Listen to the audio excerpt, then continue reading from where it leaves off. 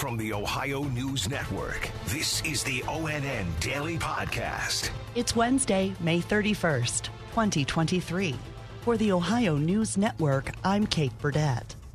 The inmate who ran away from an officer in Northeast Ohio is back in police custody. ONN's Tracy Townsend has the story. The U.S. Marshal's Office says Jason Lyle Conrad was found and captured on train tracks just after 9:30 this morning in Akron, Ohio. Authorities say they got dozens of tips to help them find this inmate, and this is coming one day after Conrad managed to slip away from sheriff's deputies as he was being escorted to a doctor's appointment in Akron while wearing handcuffs. Authorities say he also somehow managed to remove a medical boot during his escape while a deputy was taking him out of the transport vehicle. I'm Tracy Townsend.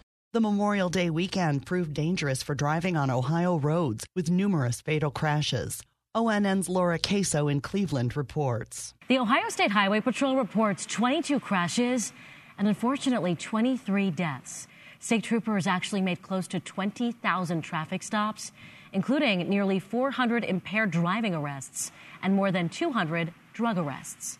I'm Laura Queso. The state reported 18 fatalities last year over the Memorial Day weekend, 15 in 2021 and 20 the year before. Stolen Kias continue to be a safety threat in the city of Columbus. 5 kids crashed a stolen Kia into a Columbus fire truck on Monday while firefighters were responding to a report of a gas leak. The kids range in age from 12 to 16, but a crash report says the 12-year-old was driving. All of the kids have court records, and the 12-year-old was arrested for stealing a car less than 2 weeks ago. Steve Stein is president of the Firefighters Union, and he says this didn't have to happen. Completely avoidable. It's my understanding that virtually every single one of these kids in the car that had multiple guns in the car had previous criminal records. That tells me that somebody in the criminal justice system is not doing their job. And the result in this part was 4 Columbus firefighters were hospitalized. All 4 of the firefighters have been released from the hospital.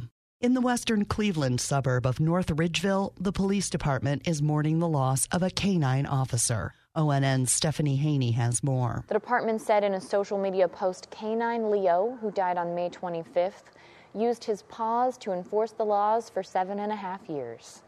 Police say he was certified in narcotics and patrol work, but that Leo had been dealing with kidney failure for some time. They say Leo will be greatly missed. I'm Stephanie Haney. Ohioans served by American Electric Power in 61 counties will be paying 28% more for electricity starting tomorrow. ONN's Amy Steigerwald reports. AEP has an example of this rate hike on their website, which indicates that the average customer paying $155 a month should expect to pay closer to $198. So it's a pretty big rate hike, again, starting tomorrow, and it will go into effect until May 2024. Now, separate from this, AEP has another proposal on the table to try and implement a second rate increase that would start when this one ends. I'm Amy Steigerwald. In Columbus, a Central Ohio Transit Authority bus driver is out of a job after allegedly attacking a passenger. ONN's Yolanda Harris has the story. The incident happened last month. According to court documents, Jaleel Palmer and the passenger got into a verbal argument. When the passenger was walking away, Palmer sucker punched him in the right jaw. Court documents say Palmer kicked and stomped the victim 7 to 8 times while he was on the ground. The victim was treated at the hospital for a broken jaw. Palmer is charged with felonious assault. COTA issued a statement on the incident saying it is shocked and horrified. Goes on to say the incident does not reflect the hard-working COTA operators who provide a valuable service every day. I'm Yolanda Harris. 4 weeks and counting. That's how long a workers' strike has been going on at a vehicle battery plant in Holland, west of Toledo. More from ONN's Amanda Fay. Clarios workers are still striking after walking off the job earlier this month. They tell WTOL 11 they just want a fair contract. Union members at the battery plant turned down a proposed deal last week, and the company says it continues to negotiate in good faith. But workers we spoke with say they haven't heard about any progress since last week's vote. I'm Amanda Fay. A company based in Northeast Ohio that makes ATMs has filed for bankruptcy. ONN's Neil Fisher in Cleveland has more. Diebold Nixdorf tells 3 News they're $2.7 billion in debt and have entered into a debt restructuring plan. Spokesperson Michael Jacobson. We're going to continue to operate as normal. We have no plans to change our operations at all as a result of the restructuring. The Hudson-based company has 1,200 jobs in Northeast Ohio and 21,000 around the globe. I'm Neil Fisher. A political hopeful hoping to unseat Democratic Congresswoman Marcy Kaptur of Toledo has ended his 2024 run.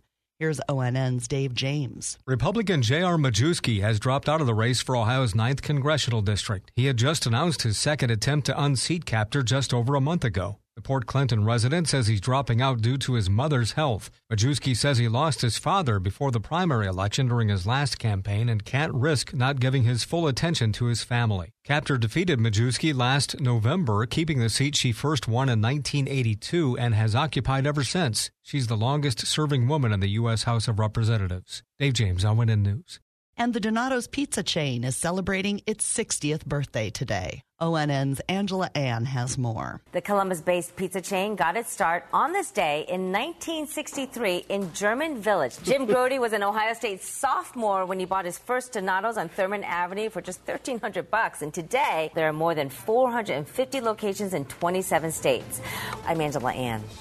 Special thanks to our affiliates WTOL-TV in Toledo, WKYC-TV in Cleveland, and WBNS-TV in Columbus for their contributions to today's podcast.